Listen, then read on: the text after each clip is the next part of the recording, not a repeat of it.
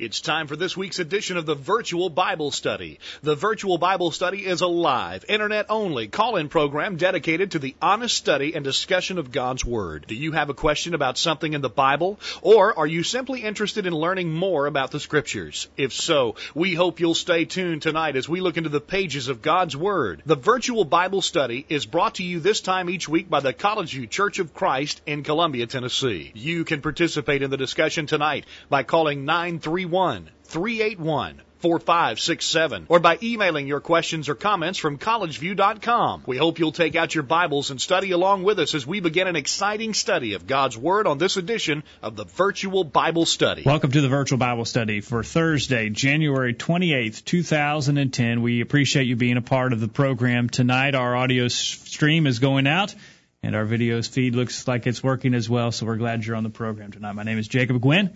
My father, Greg Gwynn, is here. Hello, Dad. Jacob, great to be with you tonight. Looking forward to our Thursday night Bible study group on the Internet, the Virtual Bible Study, and we're looking forward to participation by those who are listening tonight. All right. If you are listening to us tonight live, we'd love to hear your comments at 877-381-4567 or email questions@collegeview.com. Join in the chat room with other listeners if you're watching our video feed tonight. Follow the instructions on your screen, and you can join in with other listeners there. We have John in Oklahoma City on the line in the chat room, Eric in Fayetteville, Tennessee in the chat room, and some others as well, so you can join in there. We'd like to hear from you any way that you can join in tonight. That's right, and we want your participation. We kind of got an open-ended study tonight. We just have suggested the concept of, let's talk about young people from the Bible. Let's talk about good and bad things that we can learn from the example of some of the young people who are depicted in the Scripture. And I hope that maybe some young people who are listening will participate, or maybe even some who will listen in the archives might gain some encouragement by our discussion. I'm concerned, Jacob, that a lot of times young people think that the Bible and religion in general is something that pertains primarily to old folks. That's right. Along those lines, Eric has chimed in the chat room. He's got his 4 children around the computer tonight, so we appreciate them for being there. And if you are a young person listening tonight, we'd like to hear from you. Don't be afraid or bashful about calling or sending in an email to let us know your thoughts. I actually think, Jacob, that young people in the modern era are facing temptations, at least different kinds of temptations than have ever been known. I think young people have always been tempted in regards to faithfully serving the Lord. There's no doubt about that. But the young people in the world today have new challenges that nobody has ever known before in the history of time. Some of the things that even the media and the Internet present to them are really great temptations that they're having to deal with that people a generation ago as children wouldn't even have imagined. So it's very important that we encourage our young people that they, early in life, make a commitment to live the way that God wants them to live. And I also think that while children are facing new challenges and temptations, that their parents are less involved to help them with those challenges and temptations than they've ever been before. Yeah, and so that's bad on both fronts. They're facing great challenges, and parents are more removed from the scene and not as active in their daily lives as they used to be. So we got great concerns for young people. The Bible speaks to those things, and we can learn some lessons. 877-381-4567, questions@collegeview.com. In the chat room as well, you can comment. We look forward to hearing from you on the program tonight. Don't forget, you can follow us on Twitter. You can join a Facebook group as well of listeners to the Virtual Bible Study. Lots of ways for you to keep in touch with us on the program. We're looking forward to hearing from you tonight and any time that you may have a question or comment about the Scriptures. You sent out an email earlier today about some young people that we want to talk about tonight. That's right, Jacob. And just a quick reminder, as we always do every week, remind people you can get on our update list. Send us an email to questions@collegeview.com. Tell us to put you on the list. We'll do that. And on Thursday, about midday, we send out an email that indicates what our topic is going to be for that night, and just some preliminary questions to try and get the discussion going. And we seek that input coming back to us beginning at that point all through the program, and we try to work in the emails that we get. So to our update list today, we ask, what lessons, good and or bad, can be learned from, and I named 5, Jacob. I named Joseph, Timothy, Mary, the mother of Jesus, Solomon, and Jesus. That's just 5. There's a whole lot more. So we want to look at those 5 first, but then we also ask, what other Bible characters serve as role models, good or bad, for young people? And so if any of our listeners can think of some others that they'd like to throw in, by all means, give us some other names of people and some lessons that can be learned from some other Bible characters. Okay, we look forward to hearing from you on the program tonight as we look at various Bible characters. You've opened the discussion up there with any Bible character that you may think is a good influence. Maybe you've got some in your mind that are not on the list. We'd like to hear from you with those suggestions. We'll begin the discussion, though, talking about Joseph. And we're talking about Joseph, the son of Jacob, in the Old Testament, who was a remarkable young man who, in spite of the challenges and really extreme temptations that he faced, he was able to be victorious. Exactly right. You know, I think a lot of times, not just kids, but older folks as well, feel like if they get unfair treatment, if someone mistreats them or does them wrong, if they feel like they've been somehow mistreated in one way or another, they sort of use that as justification for acting out. You know, I got a bad deal, and therefore it justifies me in showing out in one way or another. And in Joseph's case, certainly he was a young person who really got mistreated. Nothing fair happened to him when his brothers caught him, almost murdered him, probably would have murdered him if it hadn't come up. One brother sort of partially protected him, and he ended up being sold as a slave to Egypt. The whole thing was unfair. He hadn't done anything to deserve that, and so it was just a bad deal for him. And if anybody could have said, well, because of that, I'm just going to do this, you know, what's the use? He could have done that. He didn't. And I think that's one of the great, he was, by the way, he was 17 years old in Genesis chapter 35 when the episode, chapter 37, I believe it is, when the episode with his brothers came up, he was 17 years old. So that's somebody that our young people can really relate to. He was a teenager. He was 17 years old, and all this transpired to him. And he also was far away from his parents, where they could have checked up on him. You know, a lot of times when children get away, or young people get away from their parents, they think it's license to let their hair down a little bit. He realized that he was responsible to God, not just his parents.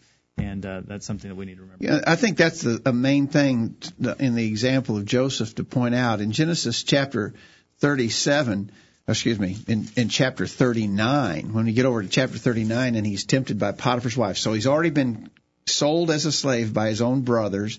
He ends up in Egypt. And then his master's wife, he's a slave, and his master's wife tries to get him to commit sexual immorality with her. And he said in Genesis chapter 39, verse 7, it came to pass after these things that his master's wife cast her eyes upon Joseph, and she said, lie with me. But he refused and said to his master's wife, behold, my master does not know what is with me in the house, and he hath committed all that he hath to my hand. There is none greater in this house than I, neither hath he kept back anything from me but thee, because thou art his wife. How then can I do this great wickedness and sin against God? So he mentioned a couple things. One was loyalty to his earthly master. He felt like that would certainly be doing him wrong after he had entrusted him with all of his household. But he especially noted, I can't do this and sin against God. All of us, regardless of age, but especially young people, you need to realize that if you decide to do something that you shouldn't do, it is a sin against God. The God in heaven who loves us so much is observing everything that we do, say, and think. And if at whatever age, if we decide that we're going to purposely go against his will, it is a sin against him. It may be a sin against other people too, but it's always a sin against him. All right, excellent point. 877-381-4567, questions@collegeview.com. We see there a picture of Joseph as a young person who realized that he was responsible to God, and he wasn't going to lay that aside. He was going to remain focused on his responsibility towards God. And I think that is a sign of, and we see other indicators of this as well, that Joseph was a responsible young person, and young people today need to be taught responsibility. Joseph was so responsible to the point that his master could entrust all of his possessions to him, and young people today need to learn that responsibility. I think you're exactly right. he understood his accountability to God. Instead of the idea that, well, it's expected of young people to sort of sow their wild oats. Young people are going to do some things they shouldn't do. That's just the way it is. And we have to accept that and be realistic about that. And hopefully when they get older and when they've got all that out of their system, then they'll settle down and live the way God wants them to live. That's not true to anything that the Scriptures teach. And the example of Joseph is a good one to show that godly people can live in a righteous manner with an understanding of their accountability to God. All right. And I also think that we see, as a result of that understanding of responsibility towards God, and along with that, the self-control that was associated there with Potiphar's wife's temptations, the discipline, the self-control, the understanding of responsibility, Joseph was successful in his relationship with God. And that portrayed itself, and it trickled on down to his physical position in life. And parents want their children to be... God blessed him because he did what was right. Right. And parents want their children to be successful. And a lot of times they push the physical success in front of their relationship to God, where if they would put God where he needs to be, the rest of it will take care of itself. I think that's a good observation, exactly. One of the things about Joseph in the case with Potiphar's wife is that it's just sort of the nature of temptation. She suggested that he sin with her one time, and he said no the first time. But that wasn't the end of it. In Genesis chapter 39, verse 10, it came to pass as she spake to Joseph day by day that he hearkened not to her to lie by her or to be with her. And so the temptation that she presented him with was not just a one-time thing. He was strong enough at that first occasion to say no, and then she just dropped it. It wasn't the case. She continued to present this to him. You know, that's the nature of temptation, is it comes back again and again and again. We've got to be strong the first time, the second time, and right on. Right on through our lives, we're going to have to be strong against temptation. Joseph he sets that example. But finally, in the case of Joseph, Jacob, I think one of the things worth noting is when the temptation got so great, in verse 11, Genesis 39, verse 11, it came to pass about this time that Joseph went into the house to do his business, and there was none of the men of the house therein. And she caught him by the garment, saying, Lie with me. And he left his garment in her hand and fled and got him out. The temptation was so great, and this woman was so determined to get Joseph to sin with her that he actually had to flee, had to sort of shed out of his coat and flee the scene to get away from the temptation. And some people might mistakenly say that was an act of cowardice. I actually think that was an act of great courage. When the temptation is so great that we can't stay there any longer, we flee to get away from it, I believe that's a spiritually courageous act. We remember in the case of Joseph that Potiphar's wife then was so enraged at his refusal, she had his coat now, and she used that to frame him, so to speak, for a crime that he didn't commit, and he ended up in prison. Again, a terrible injustice that happened to Joseph.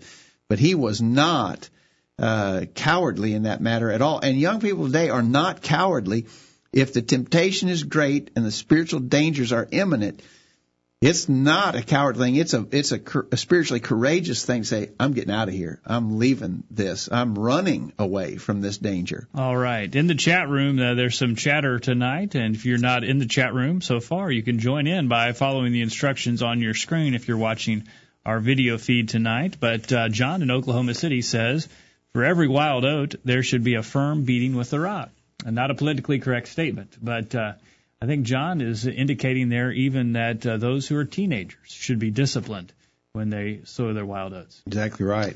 Exactly. All right. So one of the great young people of the Bible and one of the fantastic examples that young people can draw lessons from, I think strength and encouragement from, is the case of Joseph. He's just an exemplary fellow.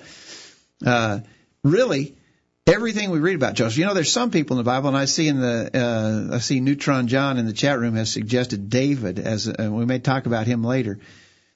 David was a great young man in service to God as well, certainly in the event of defeating Goliath, which Neutron John mentions in the chat room. But David had some issues. I mean, it wasn't all perfect with the case of David. Now, we know some problems that he dealt with.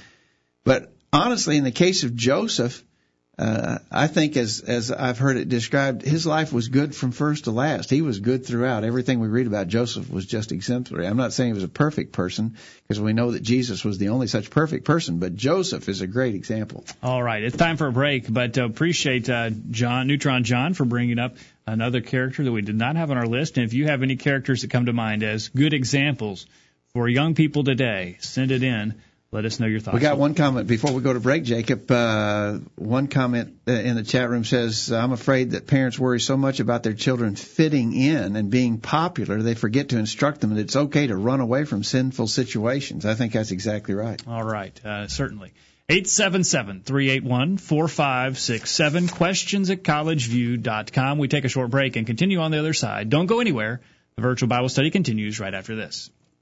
Don't touch that mouse. The virtual Bible study will be back right after this. Hi, I'm Jerry Fralix. I'm a member of College View Church of Christ here in Columbia, Tennessee, and I have a few words to say. Occasionally we hear parents who say that they don't want to force religion on their children. These misguided folks think they're doing their kids a favor by letting them decide for themselves. They're afraid that there will be some resentment in their children later if religion had been crammed down their throats. If we may be absolutely blunt in response, that is one of the most ridiculous ideas anyone ever suggested. We force many things on our children. We insist that they bathe, brush their teeth, change their clothes, etc. We cram education down their throats by making them attend school regularly. We demand that they do their homework. We force them to eat good food, get adequate rest, and do other things that are important to their health and development. We do all of this because we know it is in their best interest, and we do it even when the kids don't like it. Why is it this such a common sense approach is neglected by parents who are determined to let the kids decide for themselves when it comes to religion? Dr. James Dobson writes, there's a critical period when certain kinds of instruction are easier in the life of children. There is a brief period during childhood when youngsters are vulnerable to religious training. Their concepts of right and wrong are formulated during this time, and their views of God begin to solidify. The opportunity of that period must be seized when it is available. The absence or misapplication of instruction through that prime time period may place a severe limitation on the depths of the child's later devotion to God. When parents withhold indoctrination from their small children, allowing them to decide for themselves, the adults are almost guaranteeing that the youngsters will decide in the negative. God's Word has always taught us the truth on the subject. Train up a child in the way he should go, and when he is old he will not depart from it. Proverbs 22:6. Hi, this is Tom Goodall from College View Church of Christ. Why don't you listen to our virtual Bible study each Thursday evening at 8 p.m. It's a great opportunity to do something good each week. Missed a recent virtual Bible study program? Listen to any of our past programs from the archives section of our website. Now, back to the virtual Bible study. And welcome back to the virtual Bible study tonight as we talk about young people and we look to the scriptures for examples of positive young people who can be an encouragement to young people today. Lots of discussion in the chat room tonight. They're going wild about wild oats in the chat room tonight. And Kevin in the chat room says there's no positive example for allowing a child to sow their wild oats. Exactly right. You know, it's kind of interesting, in a little bit of study that I've done about the Amish in America, they actually believe that is a reasonable practice.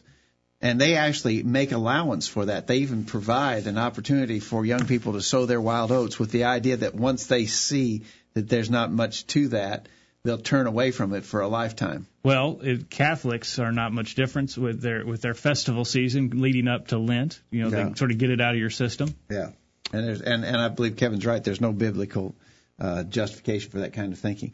Right. Before we pass, our first example was Joseph. Along the line of wild oats, though, before we go ahead. Bury all those, Rhonda says children who sow wild oats reap sorrow for themselves and their parents. That is along the lines of what we read in Proverbs chapter 29, verse 15. The rod and reproof give wisdom, but a child left to himself bringeth his mother to shame. And certainly excellent comments there. And John references Proverbs 23, verse 13 on the beating the children with a rod. He said, do not withhold correction from a child, for if you beat him with a rod, he will not die. We're not advocating child abuse, but we are advocating corporal punishment, as the Scriptures do.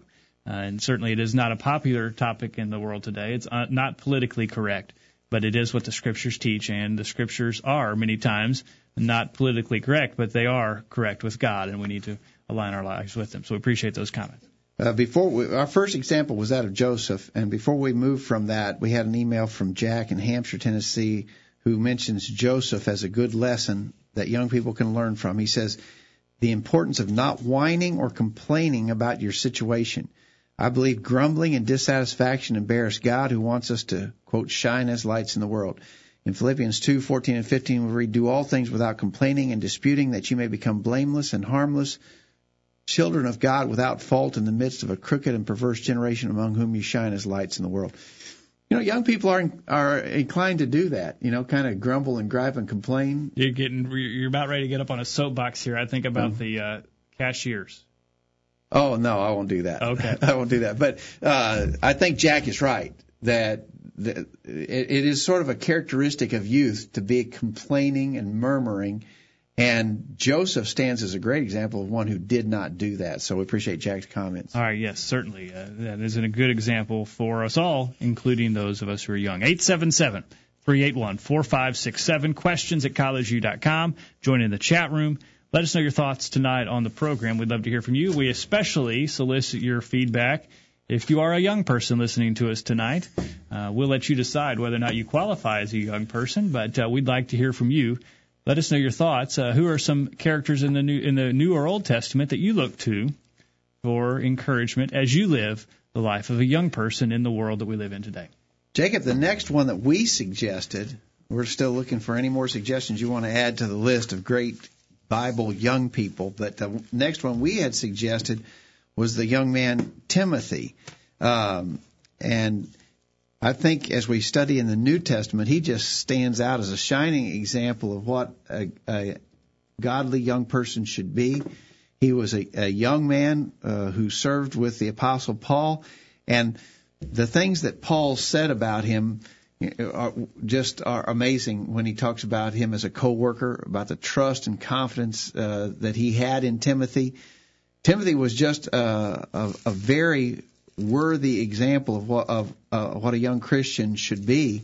And one of the things that we would point out is that you got to think a lot of the credit for that was in his parental upbringing. Now, we know from Acts chapter 16 that his mother was a believer, and the implication is that his father was not in the first verses of Acts chapter 16. And Paul says in 2 Timothy chapter 1, beginning verse 5, I call to remembrance the unfeigned faith that is in thee, which dwelt first in thy grandmother Lois and in thy mother Eunice, and I am persuaded that in thee also. And then in 2 Timothy 3, verse 15, or verse 14, continue thou in the things which thou hast learned and hast been assured of, knowing of whom thou hast learned them, and that from a child thou hast known the Holy Scriptures, which are able to make thee wise unto salvation through faith which is in Christ Jesus. So, you know, Timothy, as I said, I think just stands out as a wonderful example of what a young Christian ought to be. And for parents, take special note of the fact that has to that outcome in his life has to be largely attributed to his mother and his grandmother, who taught him, even from a child, they taught him the way that he should go. We contrast that with the parents today who want their kids to just make up their own mind. As we heard, I think, during the break, you know, we're not going to force any religion on our children. We're going to let them make up their own mind. We see that Timothy's mother and grandmother were committed to making sure that their son and grandson knew the Scriptures and was committed to them. Exactly right. Along the lines of how successful they were, I like the statement about Timothy in Philippians chapter 2, verses 19 and 20, where Paul says, "For I trust in the Lord Jesus to send Timothy shortly to you, that I also may be of good comfort when I know your state. For I have no man like-minded who will naturally care for your state." Think about Paul and that young person, Timothy. Paul said that he was the best person he had, who he could send to take exactly right. business. That's great confidence. For the Apostle Paul to speak such glowing words of Timothy is pretty amazing. Jack commented about Timothy also as a good example. He says, a good example of faithfulness. Paul describes Timothy, 1 Corinthians 4, verse 17, who is my beloved and faithful child in the Lord, and he will remind you of my ways which are in Christ. Then in chapter 16, verse 10, he was described as one who is doing the Lord's work. And in 1 Thessalonians 3:2, he's described as our brother and God's fellow worker in the gospel of Christ, as one who would, quote, strengthen and encourage you as to your faith. What wonderful words to be said of a young person. I pray this can be said of my children. You know, Jack is right. Wouldn't it be something for a young person, and I've known young people like this. One lesson is we maybe ought to be more vocal in praising young people for the good things they do, as Paul did here. But I've known people who were a strength and encouragement to people around them, even older people who were around them. Timothy was, and that's a great thing for young people. Make that your goal, that you will be a strength and an encouragement to others like Timothy was. All right. Instead, what we hear too often is, well, he's just young. We'll just have to excuse his misbehavior. 877-381-4567. Instead of saying, man, what a great example, we say, well, I hope he'll grow out of that. I hope he'll get past that. Well, we just sort of excuse it. That just goes with the territory. Yeah. All right. Questions@collegeview.com is the way to join in on email. Before we pass from Timothy, Jacob, I wanted to, there's a statement made to Timothy that sort of ties in with what we were saying about Joseph when he was in great temptation. He fled from the temptation. Paul actually told Timothy to do that. In 2 Timothy 2, verse 22, he said, "Flee also youthful lust, but follow righteousness, faith, charity, peace with them that call on the Lord out of a pure heart." Paul actually told Timothy, you run away from the youthful lust, the particular kind of things that are a great temptation to young people. You run away from that sort of thing. And that's what we would urge young people in Christ today to do as well. He also, in 1 Timothy chapter 4, verse 12, put the emphasis of being an example of what a Christian should be like. A lot of times we don't hold young people to this high of an expectation as he did with Timothy. In 1 Timothy chapter 4, verse 12, "Let no man despise thy youth, but be thou an example of the believers in word and conversation and charity and spirit and faith and purity." And he was I cut you off, didn't you? You were headed to that verse, weren't you? No, I think that's right. I think that's a great verse that young people ought to memorize that, because what Paul was encouraging Timothy to do is what young people today ought to set as their goal, to be an example of the believers. And the fact of the matter is, young people, you are being an example of the believers, either a good one or a bad one. Young people, what do they think of the Lord's church when they know that you're a part of it? Do they think, well, that must be a pretty good group of people, because that person I know, that young person I know, he or she is just really seems like a very good individual? Or do they say, that church over there must not be much, because I know this gal or I know that guy, and they go there and they're not very good at all. They do all kind of bad stuff. You are being an example of the believers. Your example, though, is either for good or for bad. And young people, you need to realize, I'm particularly concerned that young people in the church do not take seriously enough their ability to influence the community as to what a local church is like and what we're about. You know, you do that when you look at you see pictures of young people's get-togethers or something. You see the apparel that they're wearing, and you see the level of modesty that they display. You make a judgment about the congregation they're from. Yeah. And it happens today. Young people are being an example. Whether it's a positive example or a negative one, that's up to the young people. But young people are being an example. All right, so we've got Timothy as a great example of a young person. So we've got one from the Old Testament and one from the New Testament, Jacob, and we've got several more we want to cover. We're getting some suggestions. I hope I'm catching some of them that are being mentioned in the chat room. I'm hoping we'll get to some of those, and I see another one by email that we hope we can get to. Faith in Indiana mentions John the Baptist as a worthy example. So we'll add that to our list too and see how many of these we can get to. All right. I will note that in the chat room now, if you do not have a username, there is now the ability for you to chat. We've been able to turn off the moderation that was restricting you from chatting before. So if you don't have a username, just type in the box there at the bottom and hit send, and your comments can be seen. So no moderation. Jacob, we got a comment, and I gotta mention this one in the chat room. Somebody says, just seeing some of the junk that young people, put on Facebook is very disturbing.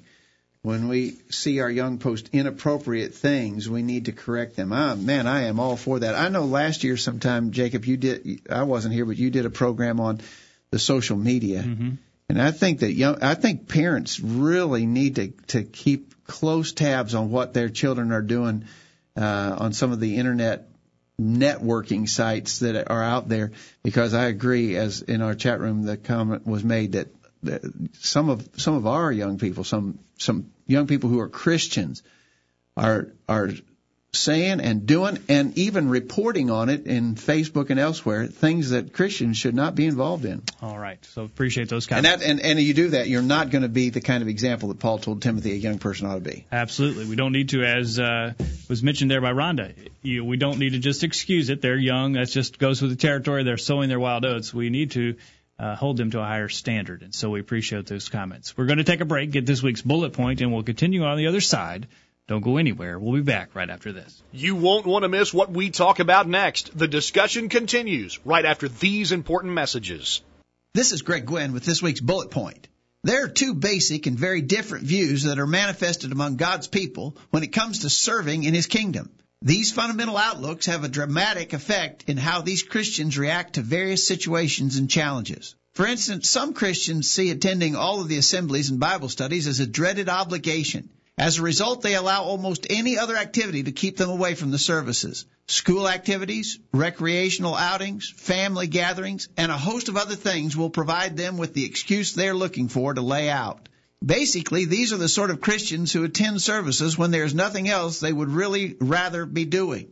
Along with these, there are some church members who stay home from services because they fear that they might catch a cold or the flu from others in attendance, or if the weather is bad. Never mind that the same bugs and same weather conditions are at the mall, at the ball game, in the beauty shop, etc. These folks will go to all those places, but they stay home from services, quote, for health reasons. They don't appear to realize that their motives are very transparent. The counterparts to the aforementioned church members are the Christians who are truly dedicated to the Lord. They love Bible study and cherish the opportunities to join with others in a serious and insightful study. Times of worship are considered as really special to these folks, and they will go to any length to keep their schedules free from conflicts that would force them to miss the assemblies. Their friends, co-workers, and relatives all know this about them and are not surprised when they refuse invitations to participate in activities, turn down overtime assignments, and even bow out of family gatherings that might overlap with the scheduled meetings of the church.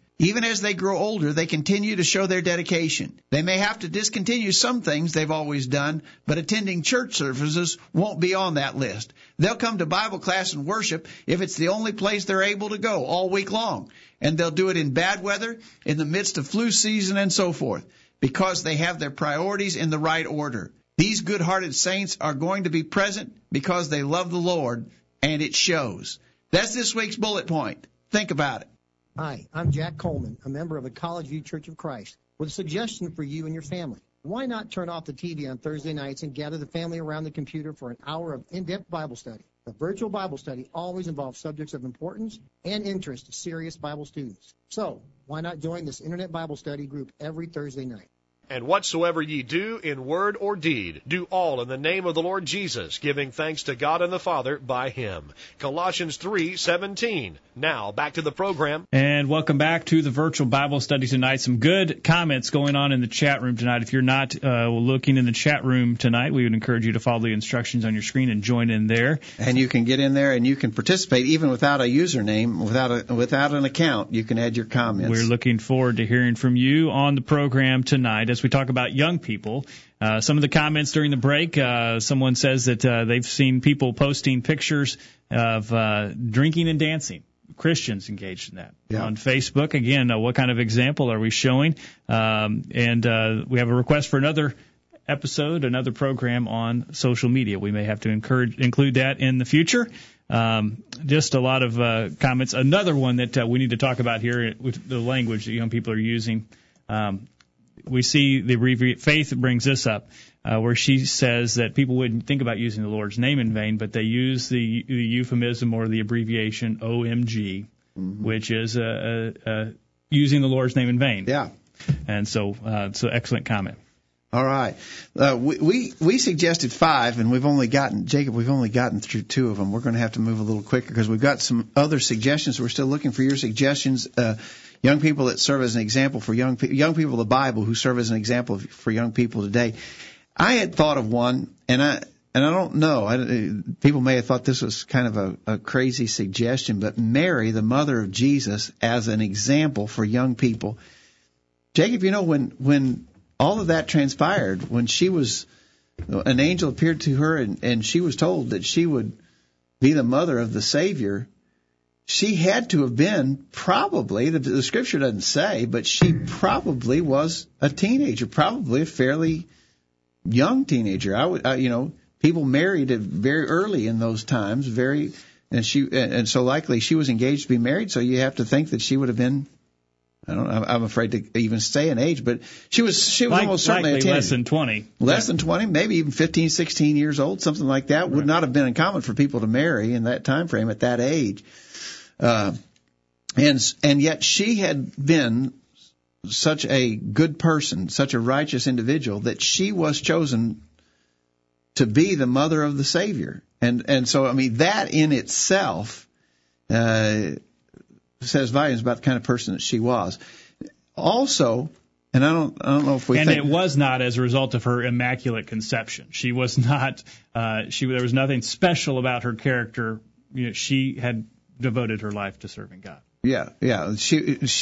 she wasn't born that way, is what I'm saying. Okay, right. I think you're right. I'm not saying she was born a sinner, but there was nothing special about her. She didn't have any kind of special circumstances that we know. She was that way by her choice, by her living the way that she should and you got to think about it, all the young Jewish women that were available. She was the one that was chosen to be the mother of the Savior. It's pretty impressive. And also, when you think about what was suggested to her, you're going to have a child. You're an unmarried woman, and you're going to have a child, and it'll be that will be conceived in you will be of the Holy Ghost. That was a special thing for sure. But she would have had to have been prepared to deal with the scornful eyes of others who knew she was an unmarried woman and she was pregnant. Rhonda in the chat room says she could have been stoned according to the law. Yeah. So she was willing to accept a tremendous responsibility there with potential consequences, but she was a great person. She said in Luke chapter 1, verse 38, after this had been revealed to her that this was what was going to happen, she said, "Behold, the handmaid of the Lord, be it unto me according to thy word." In other words, she was submissive to the will of God. All right, 877-381-4567. Those are some pretty quick comments about Mary, but I do think she stands as a great example. Questions at collegeview.com as well. That's exactly right. And another comment in the chat room, Joseph, her betrothed, had good faith as well to be submissive to the father's instructions. Yeah. Okay. All right. Another one that we suggested, Jacob, by the way, let me get to this email that just popped up here about the Facebook, just a comment about the social media. A listener from Indiana says, "I do not know if this was mentioned, but once you put something out on the World Wide Web, it's there forever. Deleting things does not always make it go away. So your actions are out there for others to discover days, months, or years later," which is exactly right. You got to be concerned about that, but you also got to be concerned about doing that stuff, not just reporting. That's the sad part about it. Not only are people doing it, they have absolutely no shame in it. They want other people to know that they've done it. I mean, they're not trying to hide it. Yeah. That's amazing. Thanks for that comment. Anthony in the chat room says, "Get off of Facebook and into God's book." So I appreciate that. Yeah, I saw that. I think maybe Anthony saw that where I did. That was on the sign in front of a denominational church in our community not long ago. I have a preacher friend who was promoting in his lessons Facebook. They were looking into God's Word. So that's a good statement there. I suggested to our list another Old Testament example, and that is the example of Solomon. And some of Solomon gave some very sound advice, and I think a lesson about young people probably we'd be remiss if we didn't mention what Solomon said by way of advice in Ecclesiastes chapter 11, beginning verse 9. In Ecclesiastes 11, verse 9, Solomon said, "Rejoice, O young man, in thy youth, and let thy heart cheer thee in the days of thy youth, and walk in the ways of thine heart, and in the sight of thine eyes. But know thou that for all these things God will bring thee into judgment." In other words, Solomon was saying, the early years of a person's life are joyful years. There's things to be enjoyed. It's great to be young, and you should enjoy the time of your youth, but do not forget that God is holding you accountable. So enjoy your youth, but never forget your accountability before God is the message that Solomon makes. He says, therefore remove sorrow from thine heart, put away evil from thy flesh, for childhood and youth are vanity. Remember now thy Creator in the days of thy youth, while the evil days come not, nor the years draw nigh, when thou shalt say, I have no pleasure in them. Very important words of advice to young people from Solomon. He ended his long discourse there in the book of Ecclesiastes when he was sort of searching for meaning in life. What's it all about? How to attain fulfillment and satisfaction in life. And he said in Ecclesiastes 12:13, let us hear the conclusion of the whole matter. Fear God and keep his commandments, for this is the whole duty of man. For God shall bring every work into judgment with every secret thing, whether it be good or whether it be evil. So Solomon had some really great advice, but the sad thing about it is that Solomon didn't always follow his own advice. A wise man blessed with wisdom from God when he was fairly young. I was going to note about that 2 Chronicles chapter 1 where God offered him anything that he wanted and he chose wisdom over riches. It certainly is an example of priorities, at least at that point in his life. But he didn't stay true to that, perhaps. Yeah, the thing that's pretty amazing is that blessed with all of that wisdom, he didn't follow some of his own advice in those matters. And we remember that he married many wives. Many of them were foreign wives. He married women that did not have the same spiritual values that he had, that didn't believe the same things that he believed concerning Jehovah God, and they led his heart astray. It says in 1 Samuel chapter 11, it talks about all the wives he had. 1 Kings 11:3. 1 Kings 11:3. He had 700 wives, princesses, and 300 concubines, and his wives turned away his heart. For it came to pass when Solomon was old that his wives turned away his heart after other gods, and his heart was not perfect with the Lord his God, as was the heart of David his father. Verse 9 says, the Lord was angry with Solomon because his heart was turned from the Lord God of Israel, which had appeared unto him twice, and so forth and so on. So Solomon, I think maybe the great lesson from Solomon for young people in particular is certainly he gives good advice. There's some good teaching in Ecclesiastes and in Proverbs that would pertain to young people. But in a practical example sort of way, the lesson from Solomon is be careful about who you choose to marry. We can't overemphasize to young people the importance of choosing the right mate, be it a husband or wife. You've got to choose a person who has high moral standards and also has strong faith in Jehovah God. Now, I'm not saying that young people couldn't perhaps date someone who wasn't a Christian initially, but you need to find out pretty quick. If you're going to date someone, like immediately, you need to find out if that person has interest in spiritual things. And you can find that out pretty fast. And if they don't have interest in spiritual things, man, go away from that. Run away from that. Don't waste any time there. You need to be looking for a person who, if they don't already have a strong faith in God, they're the kind of people who will develop it once they're exposed to those kinds of teachings and influences. And if they're not a spiritually minded person, get away from there.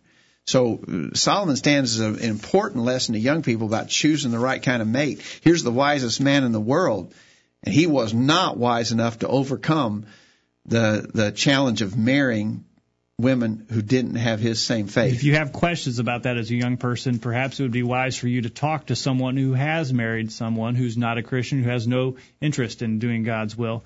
I recently was informed of a situation where a woman married someone who has absolutely no interest in God's word, and the struggles that she's facing are just enormous because they're not working from the same playbook. That's and, right. They're That's not. right. They don't come from things from the same perspective. That's a good bit of advice there, Jacob. If you are a young person, you're dating someone who's not a Christian, and they're not indicating their interest in spiritual things, And if you're still inclined to stay with them, go talk to someone who's married to someone who's not a Christian. And I think that without exception, they will tell you that's not a good idea from their own experience, not just from what the Word of God says, but from their own experience. They'll say, that's not a good idea. All right, 877-381-4567, questions@collegeview.com. On the other side of the break, we're going to go to the top of the hour with plenty of time for your comments. Join in the chat room, join in on the phone, or join in over email while we take this break. We'll be right back after this.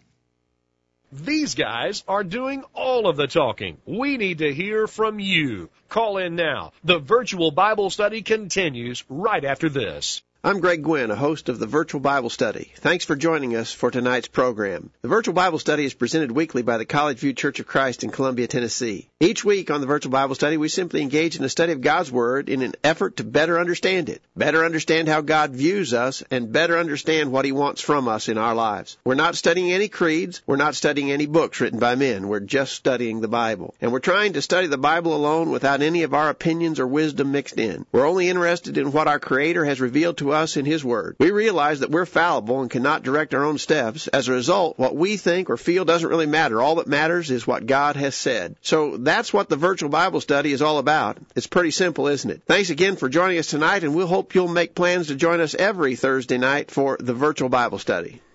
Computers are good for lots of things, but there's no better way you could be using yours than to participate in the Virtual Bible Study every Thursday night. Can you think of a better use of your time? Broadcasting around the world with truths that are out of this world. The Virtual Bible Study. Take it away, guys. And welcome to the Virtual Bible Study tonight. As we talk about young people, we will remind you this program is brought to you by the College View Church of Christ in Columbia, Tennessee. If you are listening to us in our podcast and you've never been to our website, be sure to check it out. It is thevirtualbiblestudy.com or collegeview.com, where you can find out more information about what the College View Church of Christ is all about. We appreciate you joining us on the program tonight as we talk about examples for young people today, positive examples. The world's full of a lot of negative examples and negative influences. Most of the examples in the media today, in sports and entertainment, would be negative examples in one way or another. But the Scriptures have a lot of good, positive examples for young people. We're looking at those examples on the program tonight. Jacob, a comment along the lines of what we were just talking about in the chat room. Neutron John says not only the personal struggle with a mate who's not a Christian, but the challenges of raising children in that situation is a tremendous challenge as well. I certainly agree. Faith mentions when you're young, love is blind. Pray for a spiritual partner in life. That's certainly something worthy for people to pray about. And Anthony says parents should pray for their kids to find a Christian mate. Absolutely. All right, certainly. Lots of good instructions there. And Keith, I believe it is in the chat room. Kevin says Ephesians chapter 1 verses 6, chapter 6 verses 1 through 3. Children, obey your parents in the Lord, for this is right. Honor thy father and thy mother, which is the first commandment with promise, that it may be well with thee, and thou mayest live long on the earth. Exactly. Good observation. Good reference there. One more from our suggestion of a list, and then we've got a few more to add to this that have been suggested. And again, I don't know if people think about this very often as Jesus being an example of a young person, a righteous young person. Of course, Jesus was righteous at all points in his life, but we have just a little bit of a glimpse at him as a 12-year-old in Luke chapter 2. You remember the episode when he was taken to Jerusalem with others who were going there to serve God on the feast day. And he stayed behind. His parents thought that he was traveling with their relatives, and when they got to the end of the first day's journey, as they were heading back north toward Galilee, they couldn't find Jesus. They had to return to Jerusalem and found him. They found him in the temple, asking the scribes and questions and answering their questions. And the statement that we might want to concentrate on is when his mother asked him. He says, when they saw him, they were amazed. This is Luke 2, verse 48. And his mother said to him, Son, why hast thou thus dealt with us? Behold, thy father and I have sought thee sorrowing. And he said to them, How is it that ye sought me? Wist ye not that I must be about my father's business? And our emphasis there is on the fact that 12 years old, Jesus said, I must be about my father's business. You know, that we use that somewhat as a little bit of an insight into what we have termed the age of accountability. When is it when a child becomes accountable to God and should be expected to be involved in pursuing godly things in their life? And Jesus at 12 said, I must be about my Father's business. Now, I don't, the Bible doesn't say that's a hard, fast rule for every kid. I think that children mature at different levels.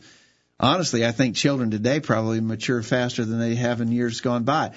But at least by age 12, Jesus stands as an example of one who said, I must be about my Father's business at age 12. So, again, this idea, I can wait, or kids can wait, let them do their thing so they're wild oats, and when they get older, then they can think about serving God. No, they need to serve God from their youth. And parents need to expect that.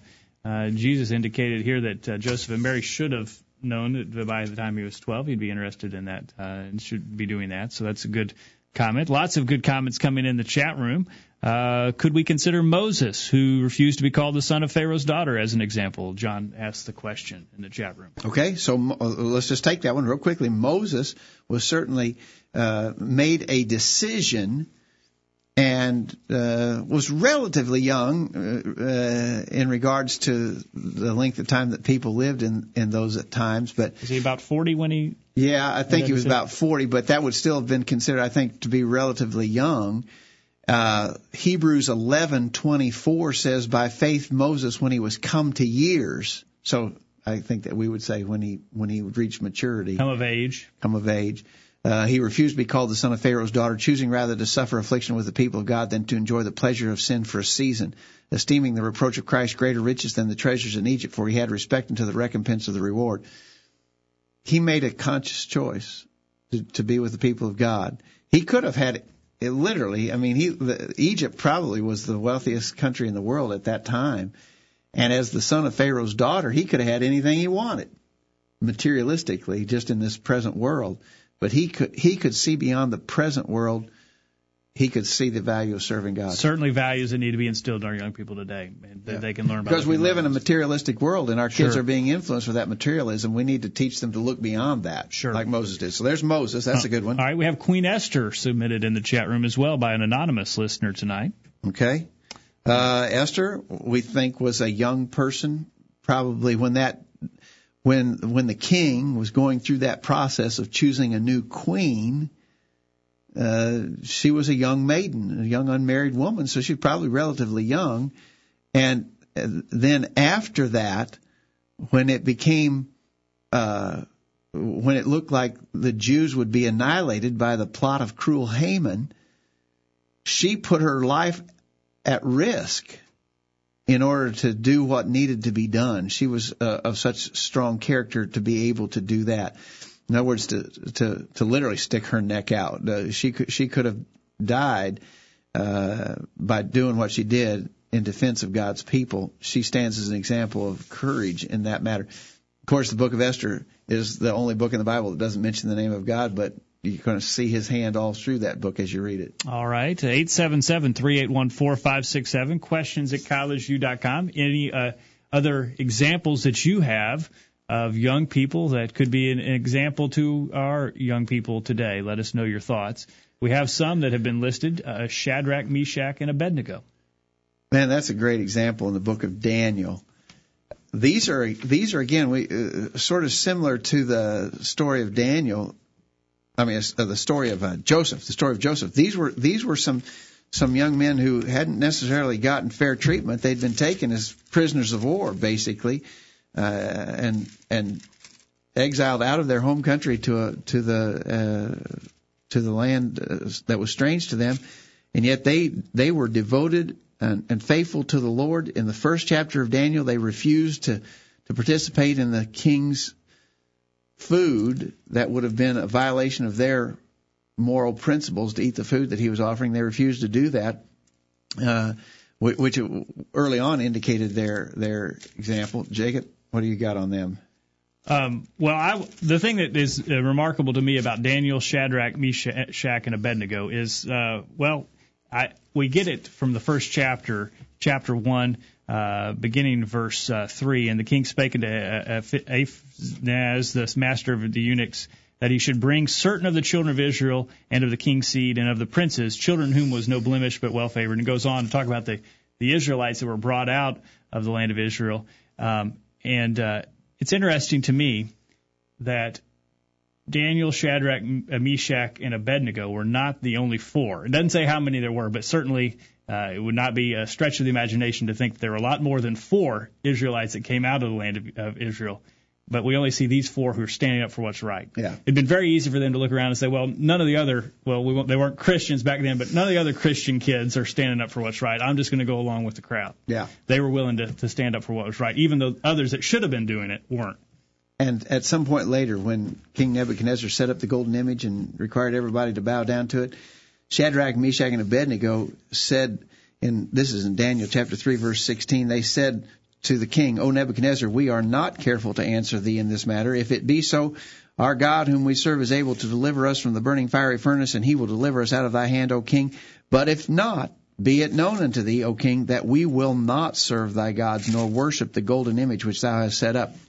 They basically said, we believe that God will protect us and deliver us, but even if he doesn't, we're not going to do this because it's wrong. We'll take the consequences, whatever they are. We're going to do what's right, and you can do to us whatever you want to do to us, but we are committed to do the will of God. And that's the way we all need to be, and that's a great example to young people. In your youth, as young people, make up your mind and just say, whatever happens, whatever consequence comes, I will suffer that consequence because I am going to do the will of God. Shadrach, Meshach, and Abednego, a great example. Daniel, in the same book, obviously, was a great example all through the book. From his early days to his old age days, Daniel was a great example of a faithful servant of God all through the book of Daniel. Chapter 6, of course, is the famous chapter where he's cast in the lion's den for not being willing to violate God's law in favor of the king's law. All right. In the last few minutes of the program, as we've been doing every week, we would ask you, if you don't mind, just go into the chat room and tell us where you're listening to us from tonight so that we can know where you are. Lots of people from around the country tonight, online tonight. Let us know where you're from. Just send your location into the chat room. We have also listed, someone mentioned, I think we mentioned it briefly, David and Goliath. David being as a young man, having more courage than the army of Saul. Yeah, real quickly, we're almost out of time. 1 Samuel 17 is that story where he went and he saw Goliath defying the armies of Israel, and he said, he basically mentioned how that the Lord had helped him when he was guarding the sheep, and he'd killed a lion and a bear, and he was confident God would help him in opposing the giant Goliath. He had great faith at an early, young age. David's a good example. We got somebody, again, suggesting John the Baptist. John the Baptist, he lost his life as a relatively young man.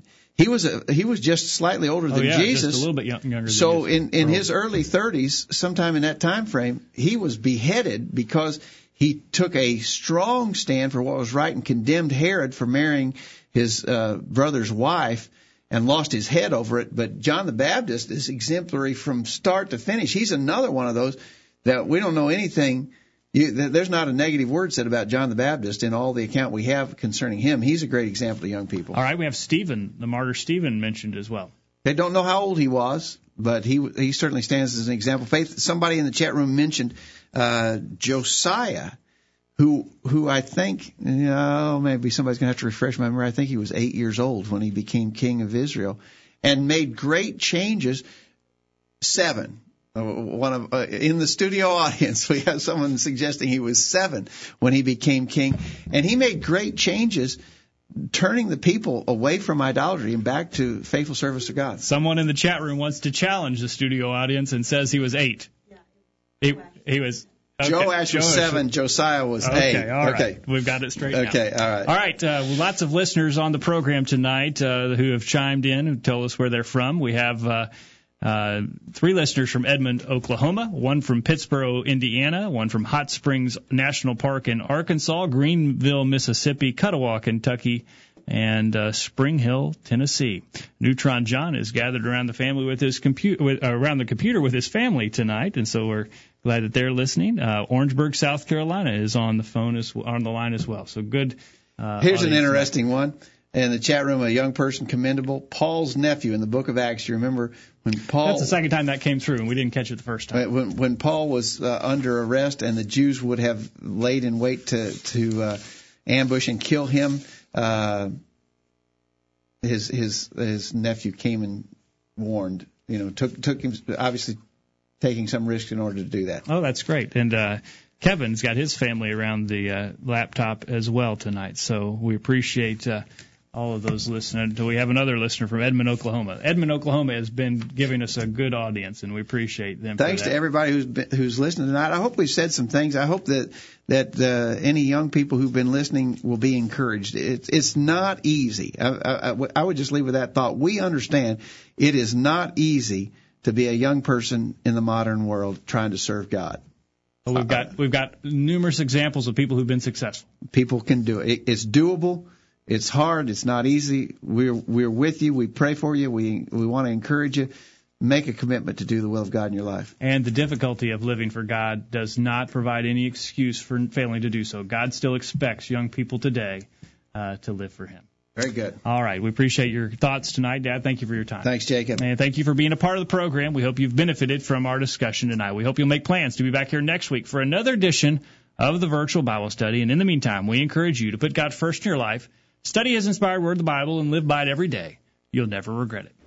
Thanks for listening to the Virtual Bible Study, brought to you by the College View Church of Christ. The College View Church of Christ meets at 1618 Hampshire Pike in Columbia, Tennessee. If you are in the Columbia, Tennessee area, we encourage you to worship with the College View Church of Christ on Sunday mornings at 9:30 and on Sunday evenings at 6 o'clock. The College View Church of Christ also welcomes you to attend their Wednesday night Bible studies at 7 o'clock. If you have any questions about something that was said on tonight's broadcast or would like more information about the College View Church of Christ, please call 931-381-4567. That number again, 931-381-4567. Or for more information on the internet, visit collegeview.com. Be sure to tune into the Virtual Bible Study this time next Thursday for another informative study of God's Word.